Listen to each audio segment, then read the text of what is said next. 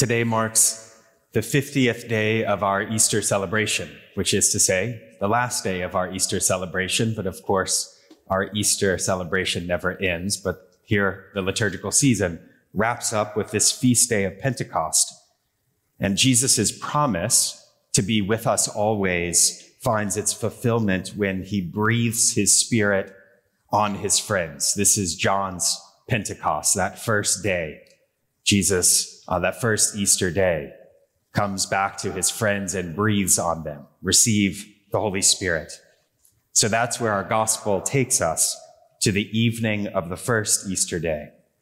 And his friends, his followers, are huddled in fear behind locked doors. They're in Jerusalem, and they've shared Jesus' Last Supper around this same table only a few days ago. But then things went south. Arrest, torture, death penalty. Meanwhile, his friends betrayed him, claiming not to know the man. So this group huddled around the table in fear had left their homes to follow Jesus. They'd set out on a journey and seen the power of God at work in their teacher. And he seemed the one to back. But then it all came crashing down. So what are they going to do? Return home? See if they can get the job that they had before? Back on the boat to fish? Back to the booth to collect taxes? They have good reason to be afraid. The religious and the imperial rulers have crushed the movement, and they're more than happy to stop anybody who still does not get the point that the way of Jesus is over and done with. It's not to be spoken of again. But the one who offered himself in love, loving his friends to the end, even offering himself to death on the cross, the one who came not to be served, but to serve, has been vindicated. Alleluia, Christ is risen. This is our song. The only reason followers of this way still exist. Alive on the other side of the death that was meant to stop his way of love, he stands, wounds still in his hands and side, as the one who was and is and will be given life by the eternal Spirit of God. God's Spirit is without end. God's Spirit calls things into being. God's Spirit gives life. And it is God's Spirit that is the energy perfectly at work in the humanity of Jesus. And today, he breathes on us the Spirit of the divine life.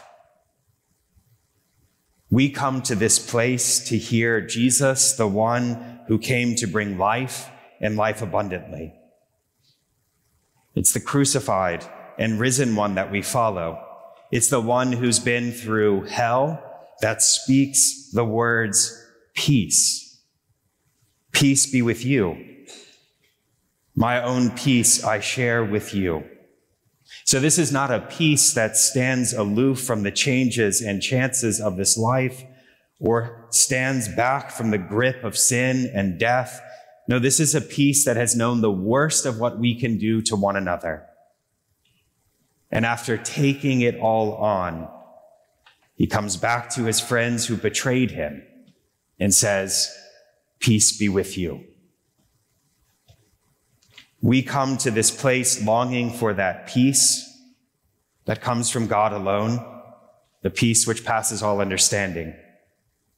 And what we receive, what's promised us, is the gift of the Spirit, the gift of God's breath shared with us, even breathed into us. Remember in the book of Genesis, at the beginning of the Bible, humans made in God's image are given life when God breathes into their dust-formed nostrils. So we come here, John, the gospel writer, is telling us we come here to be recreated in the image and likeness of God. Jesus breathes on us through his word and sacraments, and we are remade in his image, remade in the image of love. It takes root in our flesh.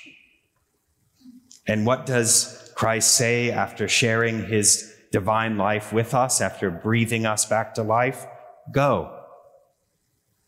As I was sent to bring humanity back to life with self-offering love, so I send you. Go and forgive. Go and serve. Go and share the news with everyone, everywhere, that love is stronger than death.